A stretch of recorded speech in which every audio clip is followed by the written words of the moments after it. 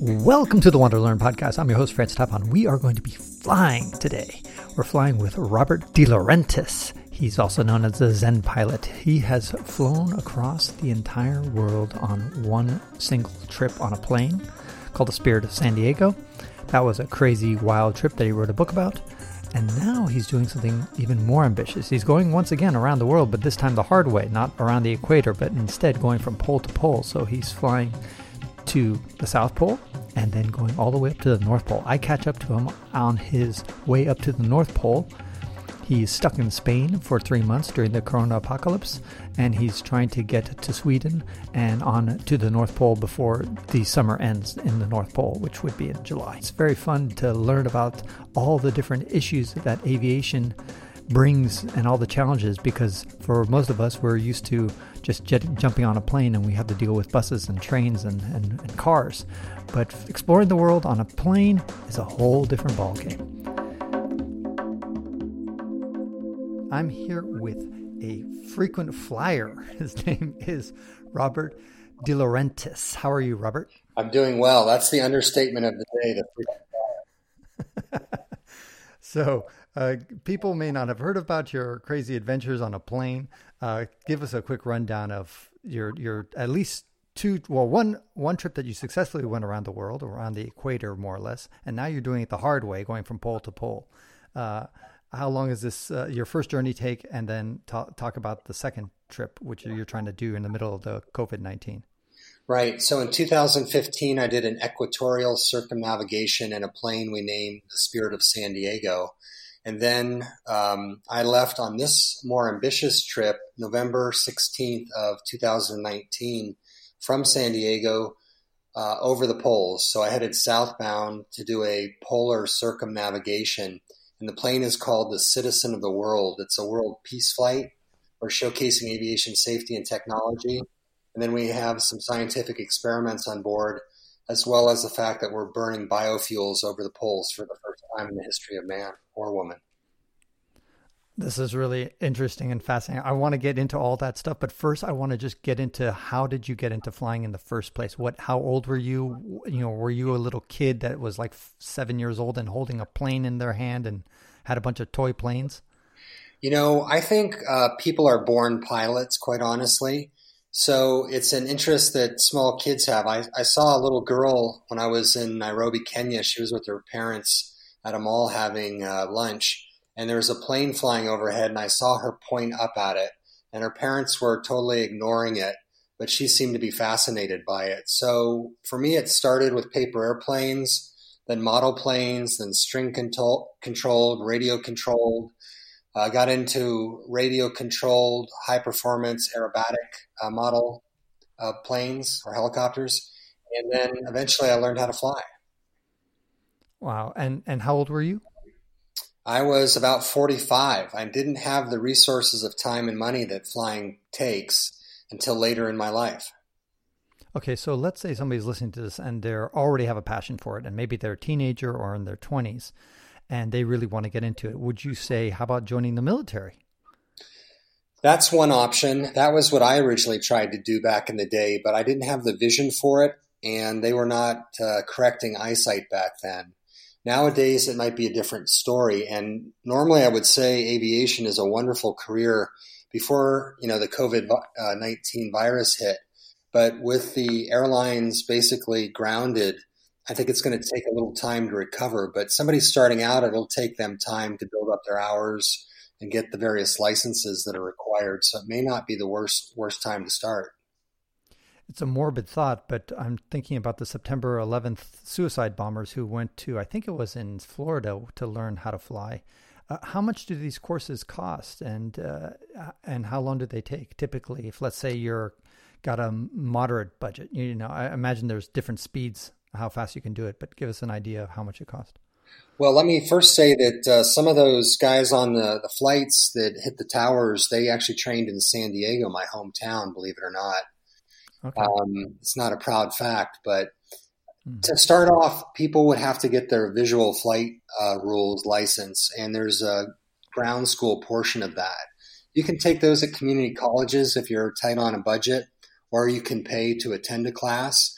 The expensive part comes with the flight training in the air, and that typically takes about 40 to 60 hours. The airplane will cost you probably about 110 an hour.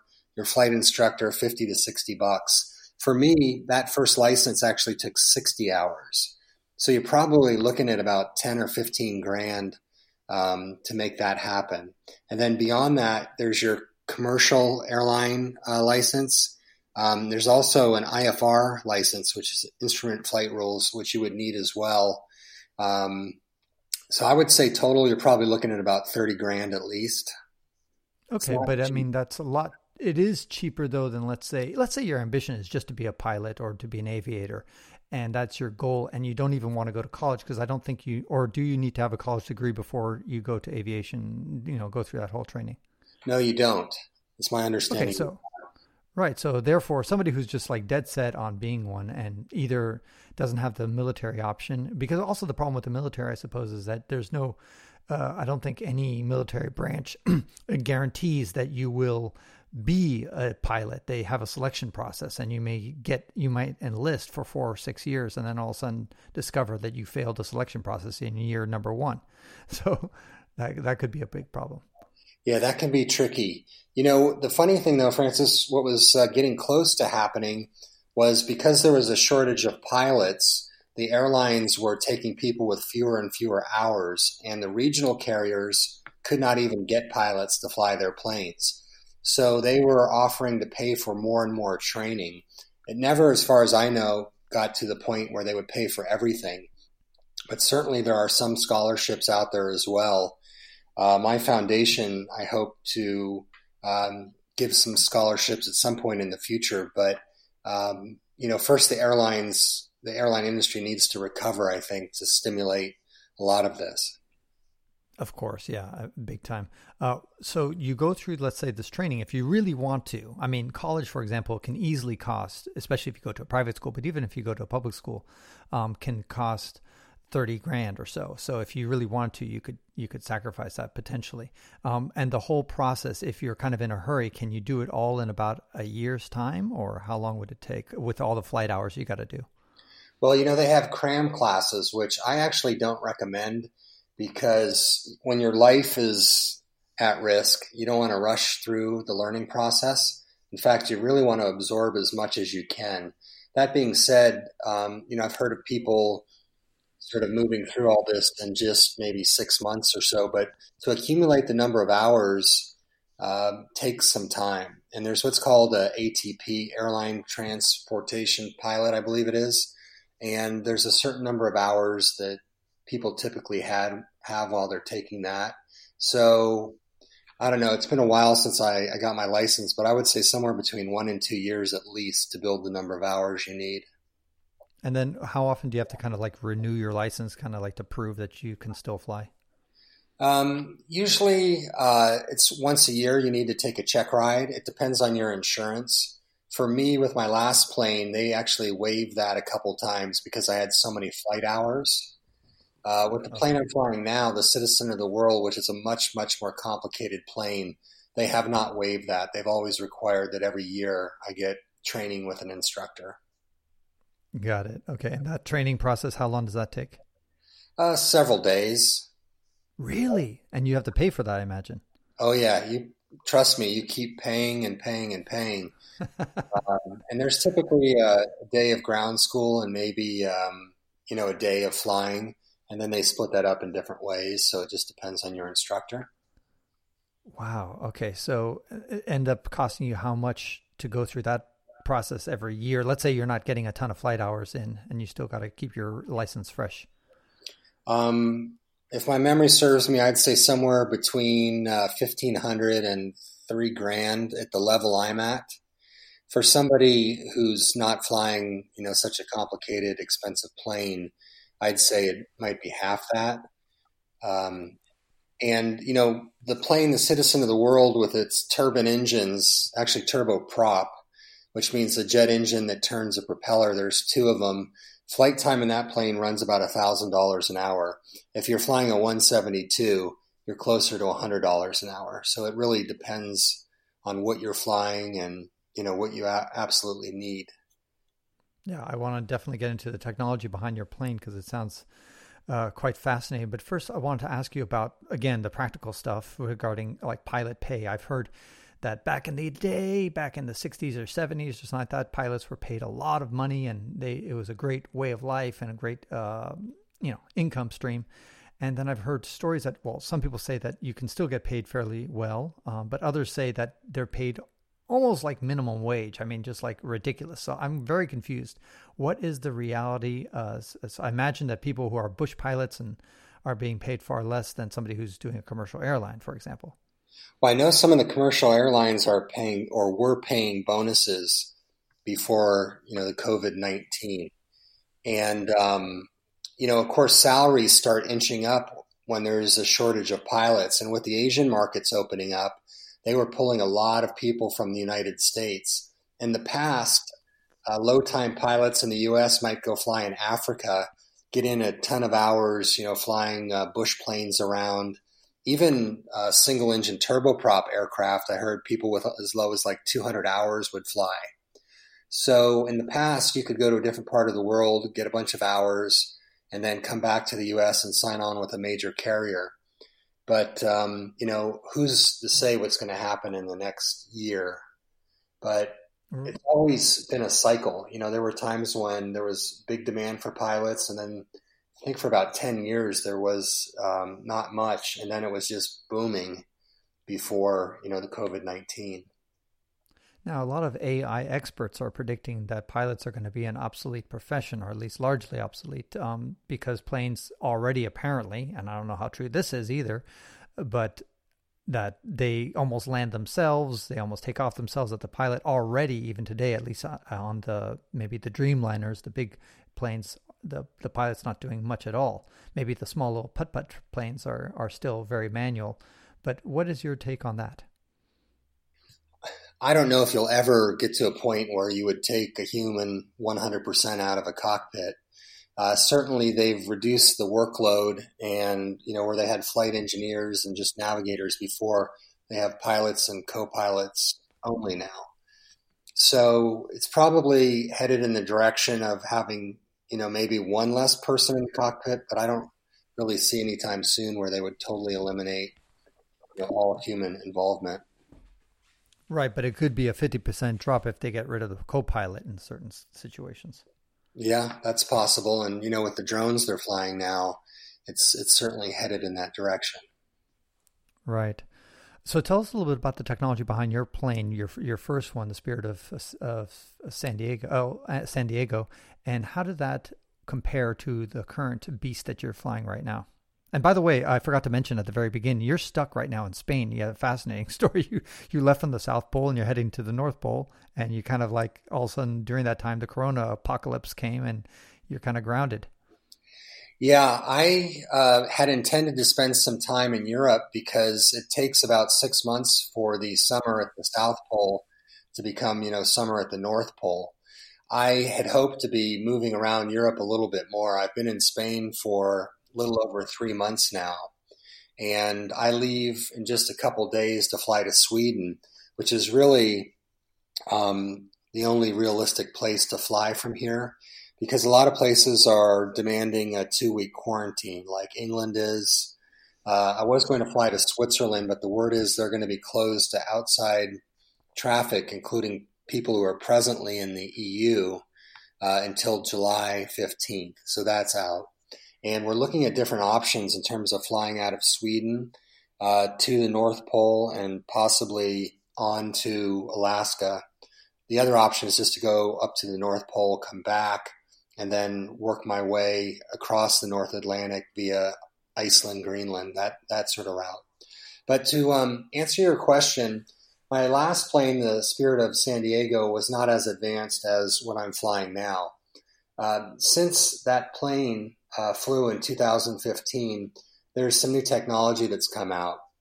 I have an infrared camera on the nose of the Citizen of the World, which helps with nighttime landings and also in light weather, like light clouds. I have automatic dependent surveillance broadcast, ADS-B in and out, which helps with traffic and terrain. so you can see other planes and weather. But of course, that information has to be broadcast, and in a lot of parts of the world, it just simply is not. I have satellite comms and music in both aircraft. I do have satellite weather in the Citizen of the World. And beyond that, I've upgraded with a backup attitude indicator, which is battery powered. So if I lose the entire cockpit, I'll still have that display, which shows me the horizon, shows me what course I'm on, what altitude, and if I'm turning. So I could fly the plane with just that one instrument. And that is pretty much it. Some of the transponder now in NGT 9000 is much more sophisticated and has more information. On the last plane, it just squawked a code that could be seen by radar operators. This new one has a lot more information, including traffic, terrain, weather, that sort of thing. Wow, that's fascinating. Imagine, I was just listening to the podcast, which is a great one. It's called 13 Minutes to the Moon by the BBC. Have you heard of it? I have not.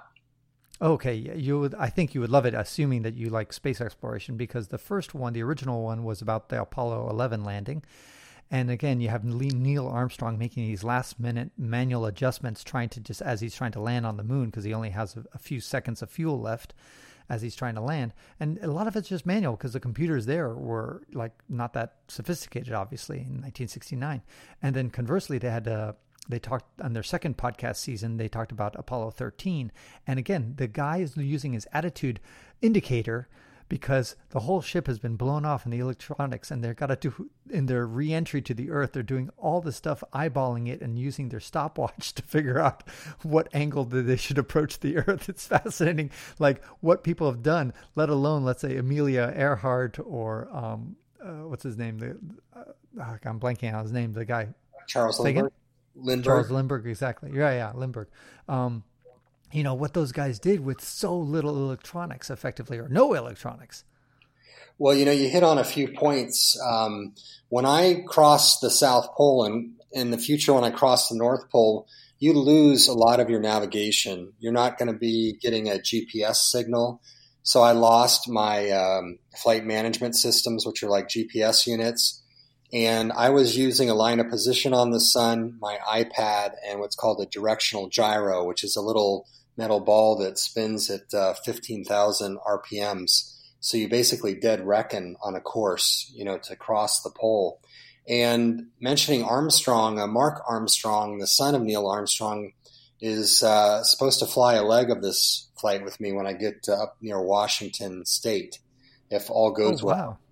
And the final thing is, you're talking about spacecraft. We're carrying a NASA wafer scale spaceship on the Citizen of the World, which will put guys like Buzz Aldrin out of work.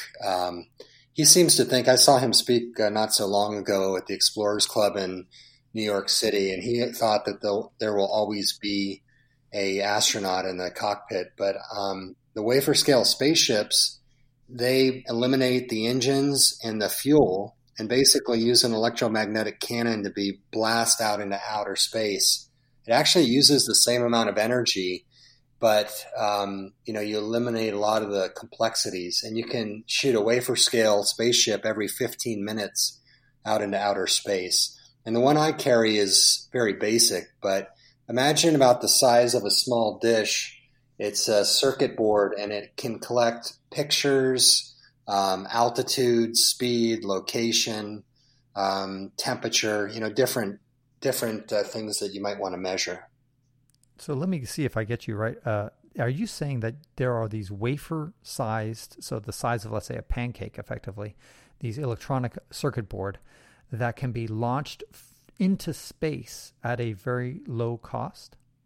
Right. And because you don't have the human factor, these little wafer scale spaceships can be subjected to huge G loads, right? Because there's nobody to pass out.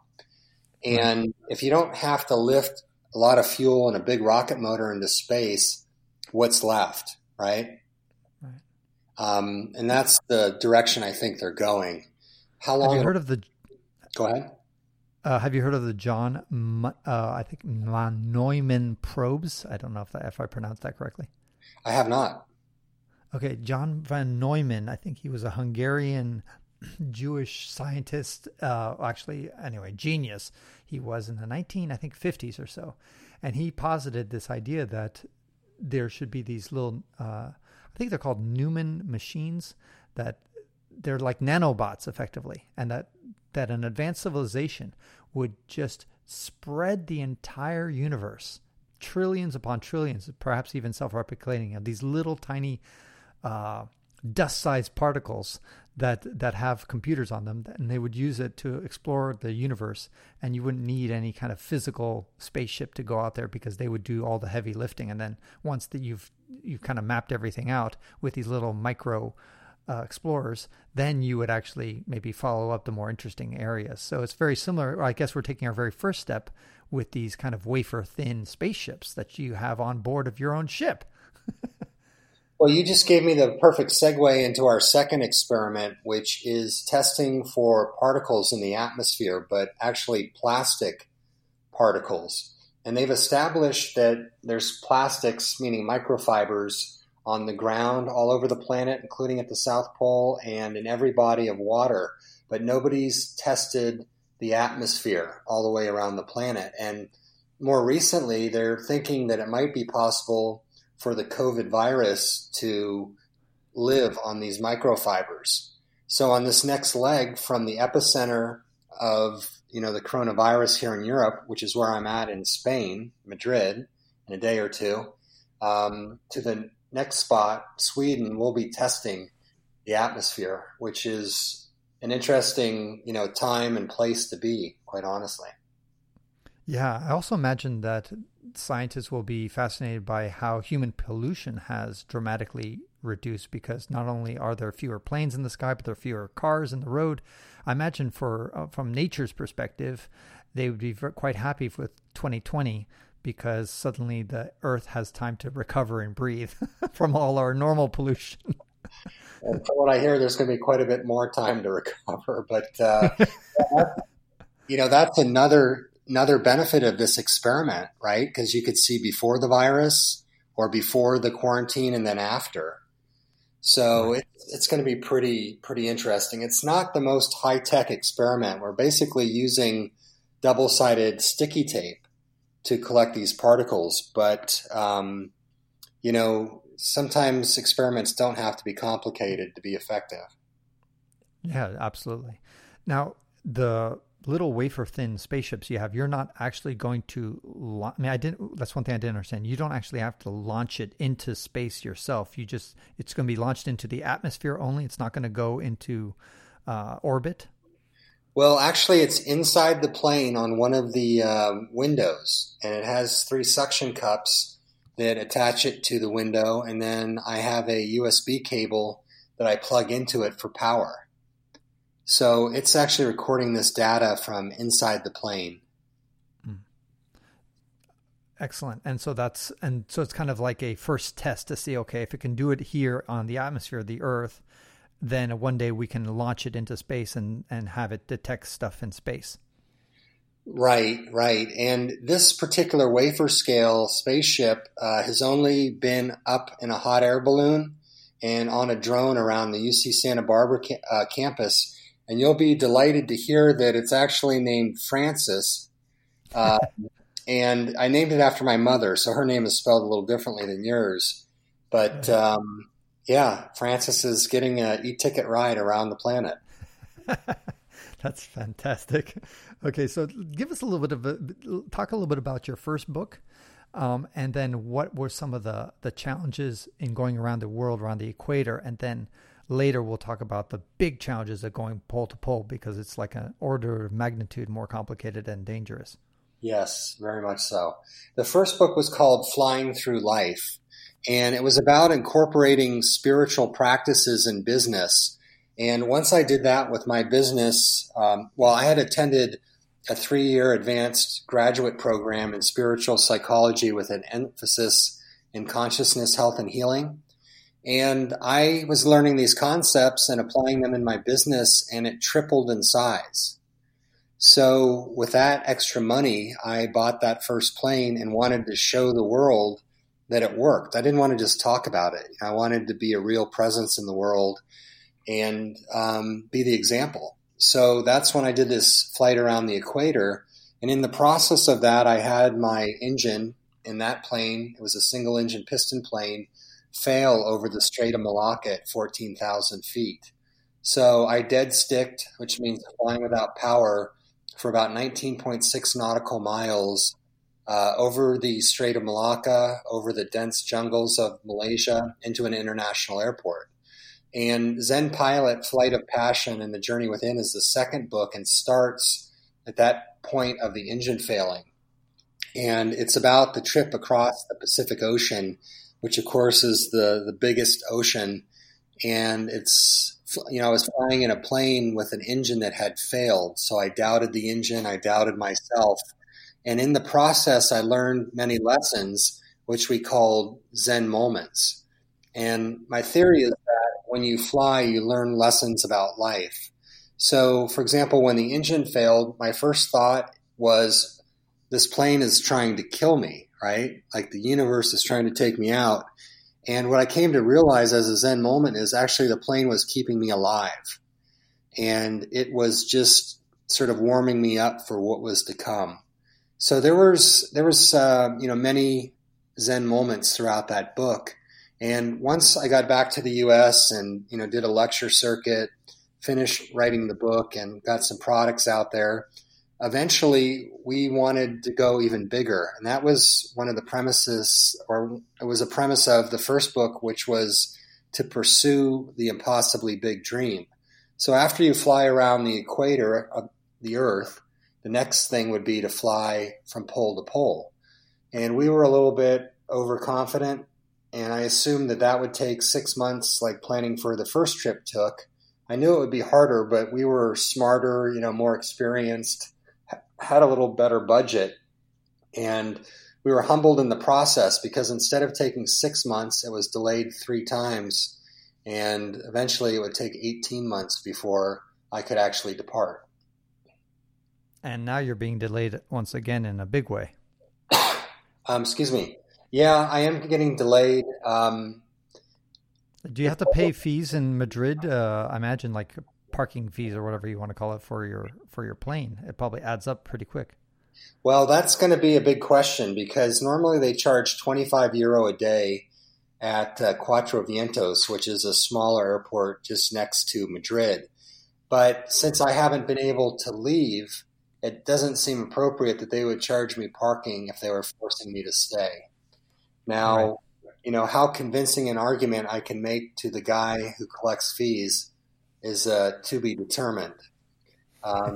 Considering Spain is a socialist communist country, I think my chances of getting that fee waived may be small, but I'll give it my best shot. Well, at least it's cheaper than parking your car in New York City.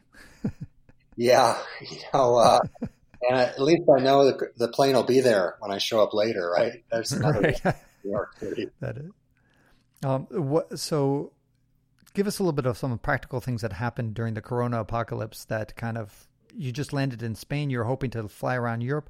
And then you also mentioned that you want to go through Washington State, I think you said, somewhere. Is that on the way back from the pole?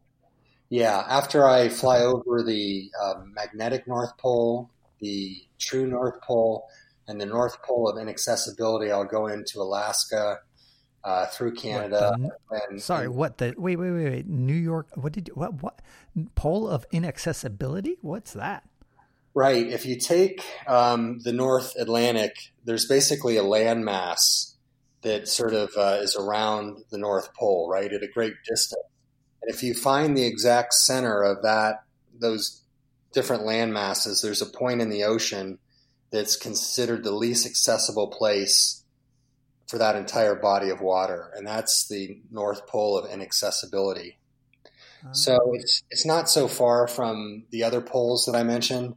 So I have that point charted out, and I will fly over that as well. There are also some airports, calling airports sounds a little generous, but I understand, I think the Russians maybe have airports on the ice, at least maybe are they temporary, I imagine, because they're not there all year long? Yeah, they're temporary. They don't last for very long. They're ice runways.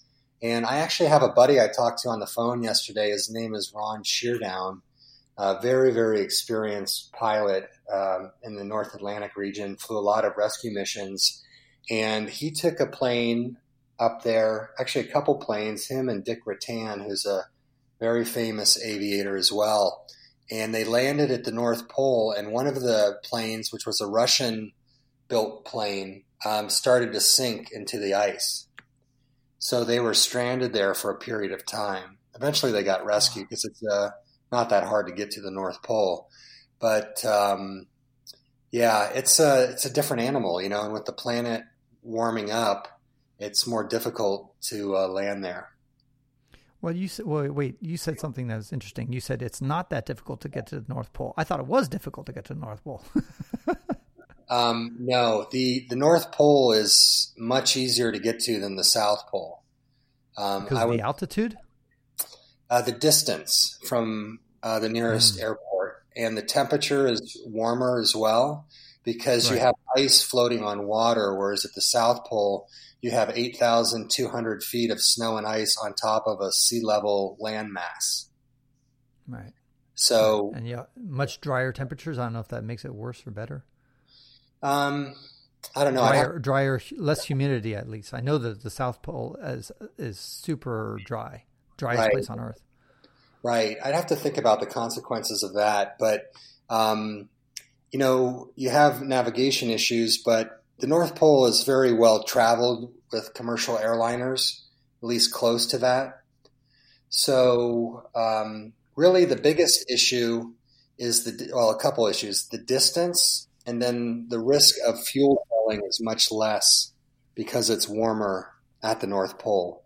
We did so many things to my aircraft to make sure that the fuel was warm enough so it wouldn't gel. Because if the fuel gels, then you lose both engines. Wow. And what altitude do you typically fly at?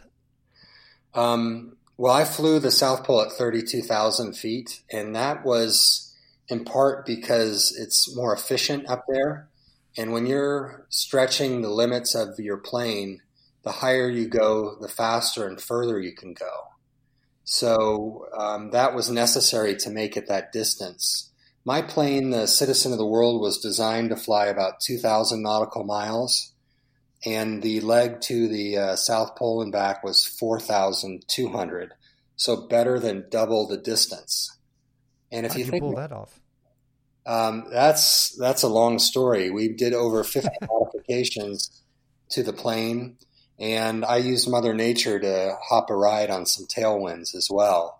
But, you know, everything from a ceramic coating on the outside of the plane, we stripped out the inside and saved probably 300-400 pounds. We replaced the inefficient engines with Predator drone engines. We had custom 5-bladed nickel-tip scimitar composite props built by MT Propeller. We replaced the existing environmental system with a lighter, more efficient system that pressurized the plane with outside air as opposed to bleed air from the turbines and cooling it and pressurizing. There was many things we did, many, many, many things. That's fascinating. And when do you hope to finish? Obviously, you're going to go to Sweden next in a few days. And then will Sweden allow you to proceed, or do you have to wait until you get more clearance for because I don't know, when you don't go straight from Sweden straight to the North Pole, right? There's probably another stop. Well, I could. See, if I was leaving from Svalbard, Norway, yeah, that's true. Direct to the North Pole and then to Prudhoe Bay in Alaska, it's only 2,000 nautical miles. Now, I expect to hit a headwind on that leg, so I need to use my ferry tanks. I had a issue with one of the ferry tanks that literally burst in Dakar. What is a ferry tank? Well, I have 6 of them inside the plane, and they're extra fuel tanks that you add. So the plane was designed to carry somewhere between 9 and 13 people. and I can barely just squeeze into the entry of the plane and get to the pilot seat, and there's room for a co-pilot if I, was bringing one. So imagine all those other spaces where other people would normally sit are just tank after tank after tank. Wow. And and I imagine there's some sort of automatic system so you don't have to get out of your seat to go fill up the tank. Well, there's 20 valves that have to be properly aligned. And then there's 2 fuel pumps as backups. And you use the cabin pressurization to push the fuel from inside the tanks into the wings. Actually into one wing, and then you cross connect the 2 wings to level it out or balance it out. Very, very complicated system. I got with a guy named Fred Sorensen, who, quite honestly, in the aviation community is pretty close to well, he's a legend. I was going to pump him a little bit and say he was a god, but this was the most complicated fuel system he ever designed in the 40 plus years he's been doing this. So, that was a concern to me because you don't want complex when you're flying over the South Pole. You want simple. But in order to get the range out of this plane, we really had to use the best technology and some complicated systems, and then just pray to God it all worked. And so you're planning to then go to Sweden. I imagine going to Stockholm first, and then you go to Svalbard after that, and then from there, is that the plan? Or you still have to get clearance to land in Alaska? I'm going to Malmo first, which is at the southern part of Sweden. And part of the reason for that is I have someone there who's going to help me, I believe, with a repair on the ferry system. And then going into Sweden allows me to fly while I wait for my film crew to get access to Sweden. We're hoping that's going to happen on the 15th, but that, is nobody knows for sure. So if I end up waiting there for a month, I want the ability to fly around to different parts of Sweden to keep my skills up, because it's been almost 2 months since I last flew that plane, and that has me a little bit nervous, quite honestly. Yeah, it's better to take short hops and get your flying wings back on there. Yeah, and I don't even need to take short hops. I could just, do a circuit around the country and practice some instrument approaches and, accomplish what I need to do, which is to stay current. Right. So when do you hope to finish? In 2020? Right. I think the optimum time for crossing the North Pole is sometime in July. August would be getting a little late, but, if I absolutely had to, I could. And then it'll take me probably a month to get through the United States, through Alaska, Canada, then the United States again, and then into San Diego. So I'm looking at August, September timeframe. You don't have to go through Canada, though, if you didn't want to. You could go down through Juneau, right? Well, it's impossible to get from Alaska, I believe, down into the United States on the route I want to take. But typically you can overfly that portion and, just skip it if you want. But I'm going to do an interview with a electric plane company there for the docuseries that we're filming. Okay, great. Now, one of the hardest places for land-based people, in other words, those who are trying to go to, let's say, Antarctica, is the Drake Passage. I know it's notorious, probably the most dangerous piece of water out there on the planet. How is it in the air? Is it no different than anywhere else, or is it also a scary place to pass? I'd say terrifying is the word I use. Wow. A week before I departed, there was a Chilean C-130 military transport that went down in the Drake Passage. It had 36 souls on board. Everybody was killed. It had 2 pilots compared to, just me. If I compare the aircraft, they had experience in Antarctica. I had none. They had better weather. Mine was worse. That plane, that model of plane has millions and millions of hours across the globe, right? Because there's lots of them out there. And then the other thing was they were only flying about 2 hours. They were going from Punta Arenas, I believe, or a little further north, across the Drake Passage to King George Island. And in comparison, I was flying 18 hours. so 9 times as long. And my thought was, how can I make it if these guys with twice as many engines, experience, better weather, 2 pilots, better plane, they can't make it. And that What happened to them? Well, nobody knows for sure, I believe, the last I heard, but they think the wing spar may have broken. And, my plane was overloaded with fuel, and it was older. It's 1983. So I was little is another understatement for today. I was very concerned, whether the plane could actually handle that load. That is scary. I'm not even sure what the wind spar is. It's sort of the wing has a central member that's the thickest piece that supports the most weight. And to the credit of our team and our effort, I found the engineer that had designed that wing for Gulfstream, which was the company that owned the rights to this plane for just a very short period of time. And I found him, and he did a feasibility study on the wing and told us exactly how much fuel we could carry. So, that gave me some comfort. And he was, I think, close to 90 years old. And when I got a hold of him, it was like, yeah, I'm going to retire tomorrow.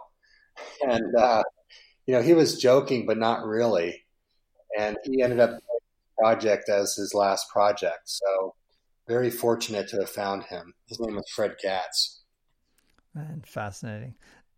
By the way, I was looking over my questions and I forgot, and I never did get an answer because I didn't ask it clearly enough. But like dollar for dollar, what do pilots get paid nowadays? Like how much does a Bush pilot get paid? How much does an airline pilot get paid?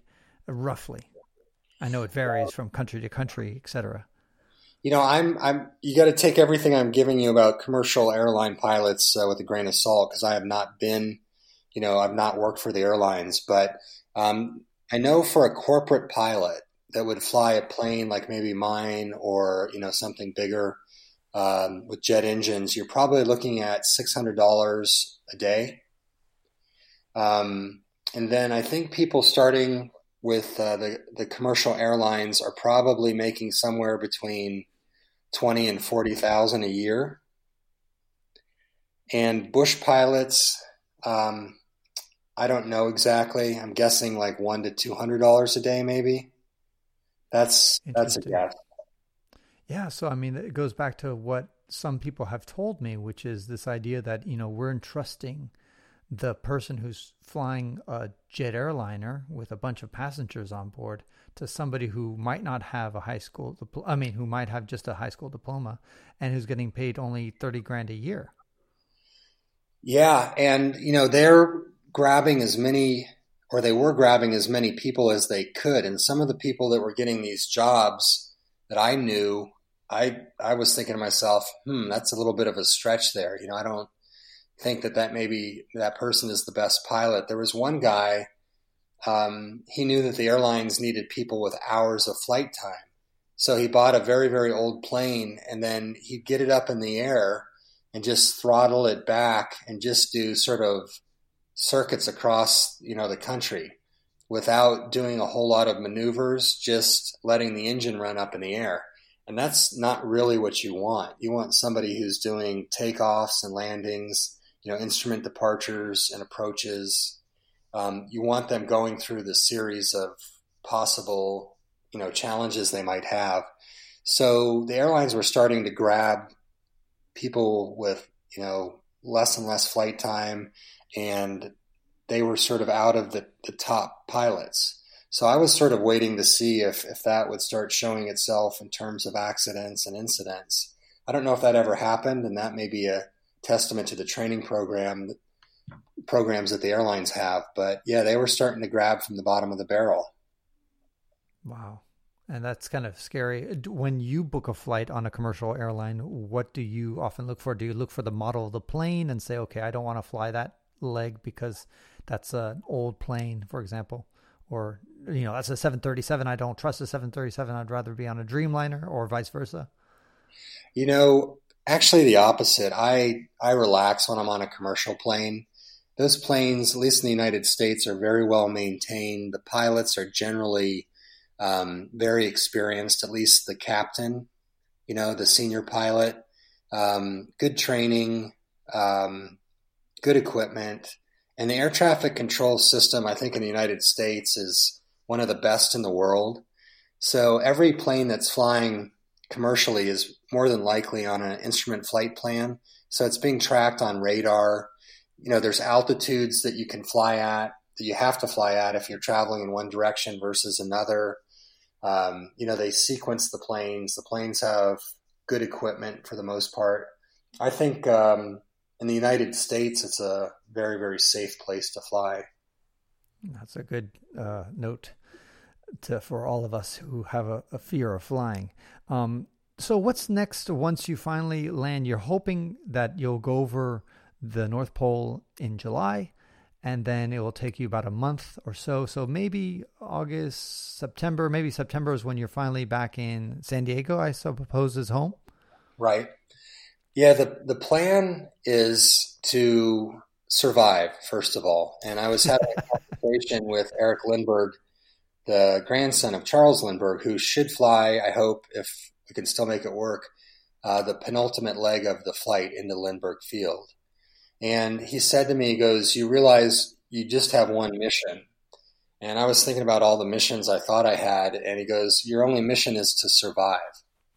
And he's right about that, very stressful, challenging, risky thing I'm doing.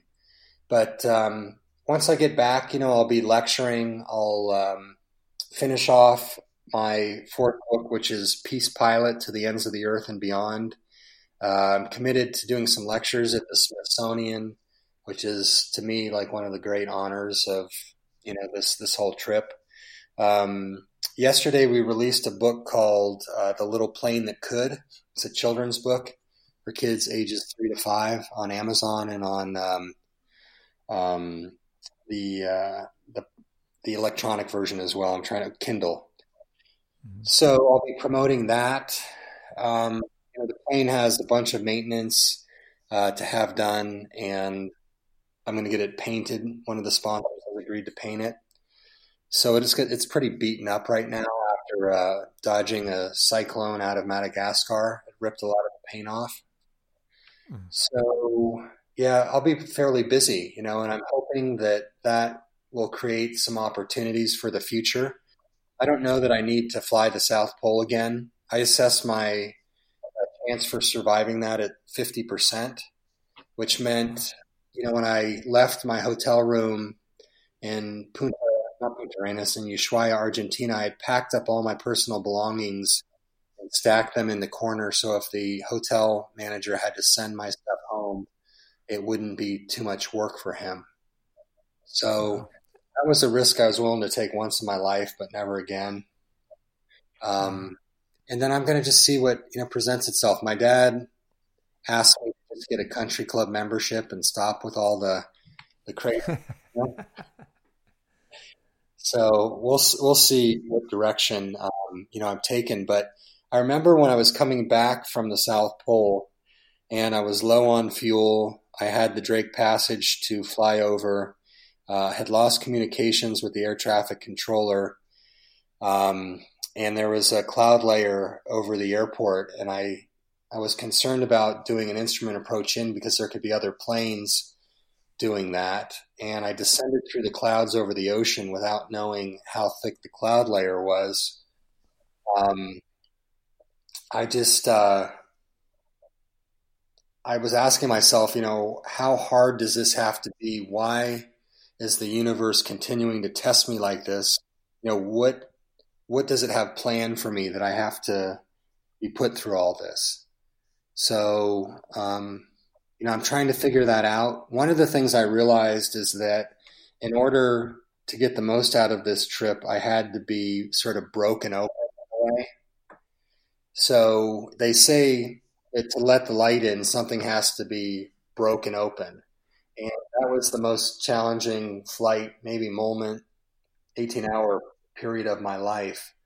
And I survived it, and I think I've been open to the things that are being presented to me on the remainder of the flight, which I actually consider our global victory lap, because everything after the South Pole is much easier in comparison. That's amazing. Now I know, Robert, why they call you the Zen pilot. Well, they're starting to call me the peace pilot because our mission, was to connect the two places on the planet where peace has always existed, the South and North Pole, and everybody in between. And really the plane is simply the vehicle for our message. But I'm proud to, be called the Zen pilot as well as the peace pilot.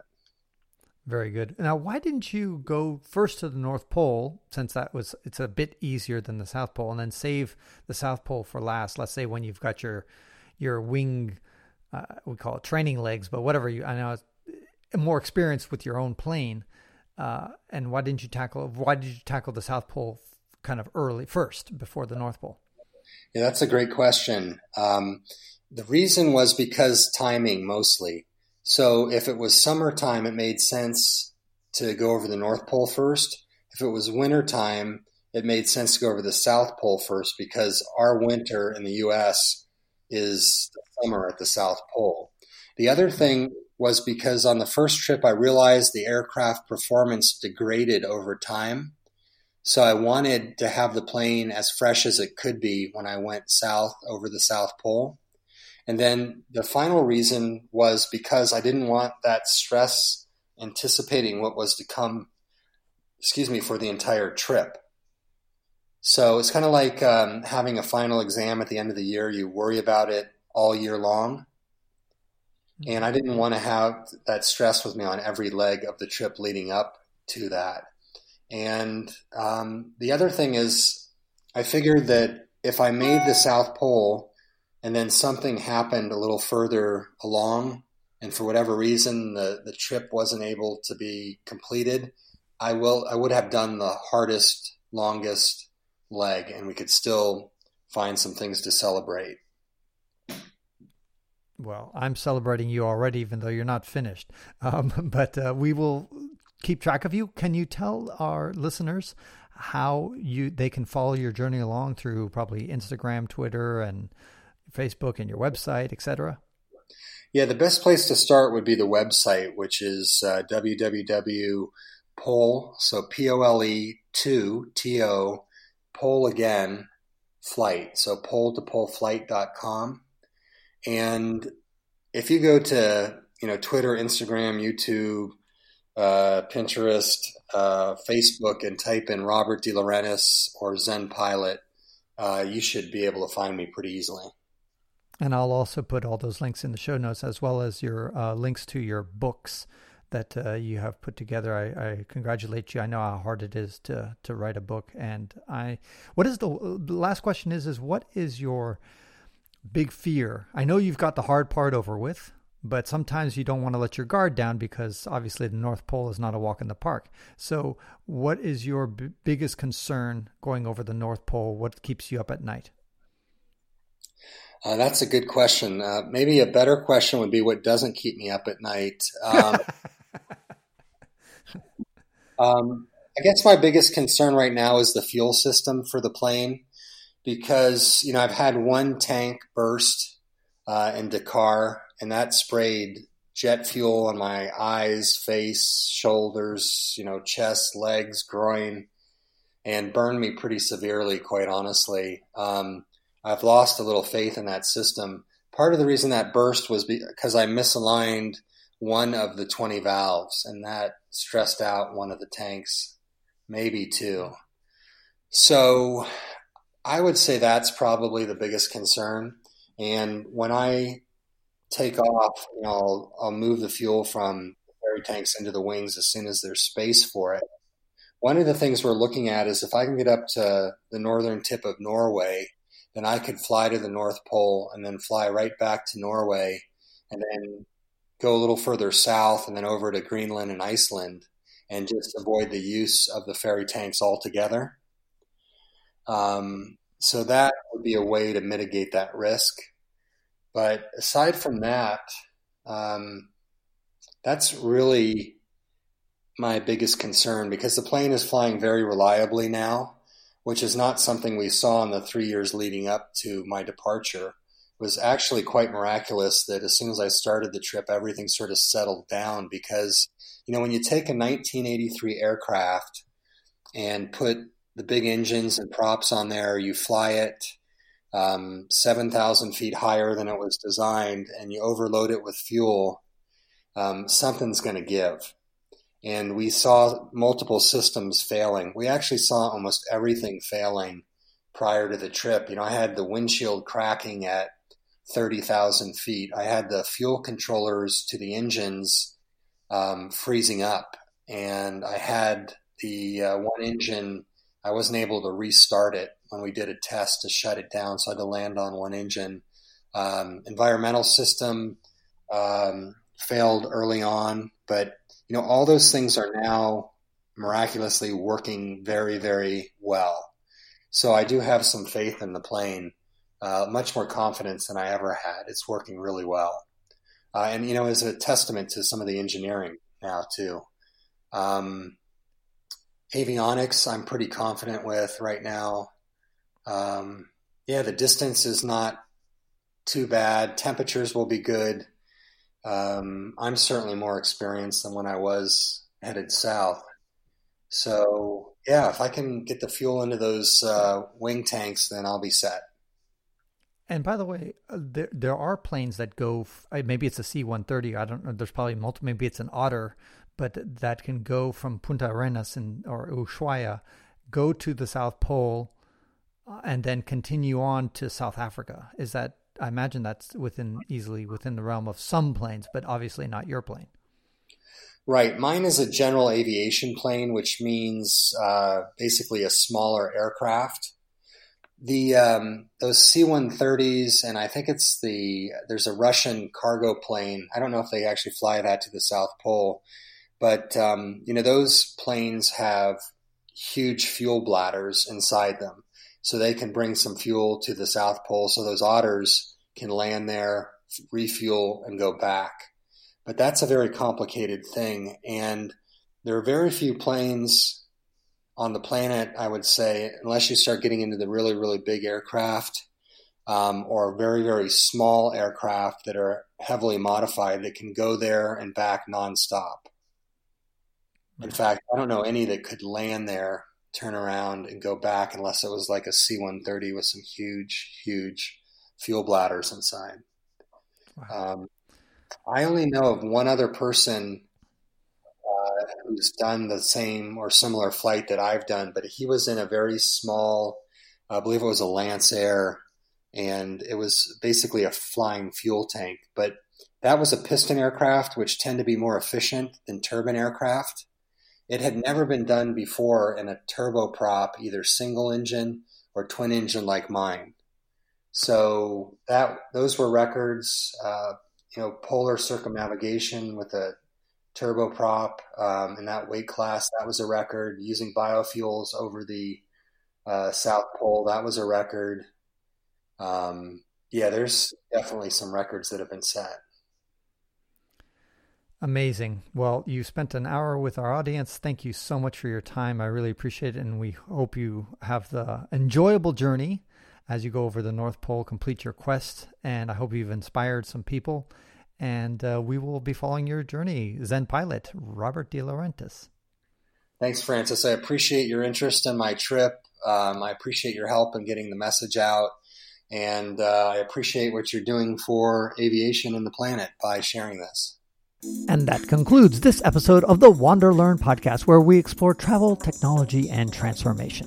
If you'd like to see the show notes with links to what we talked about, or if you'd like to comment on the show, or if you'd like to ask me a question, then go to wanderlearn.com and click on this episode. If you'd like to connect with me, just remember FTapon. That's my first initial and my last name. FTapon is the username I use on all social media. You can also get to my website by going to ftapon.com. And here's one last reason to remember FTapon. If you like what I do and would like to get rewarded for supporting my projects, then go to patreon.com/ftapon. That's where you can pick up some remarkable rewards for as little as $2 a month. And now for 5 quick favors. Number 1, subscribe to the Wander Learn podcast. 2, download it. 3, share it. 4, review it somewhere. And 5, sign up for my newsletter at wanderlearn.com. Our theme music was composed by Eric Stratman. This is Francis Tapon, encouraging you to wander and learn.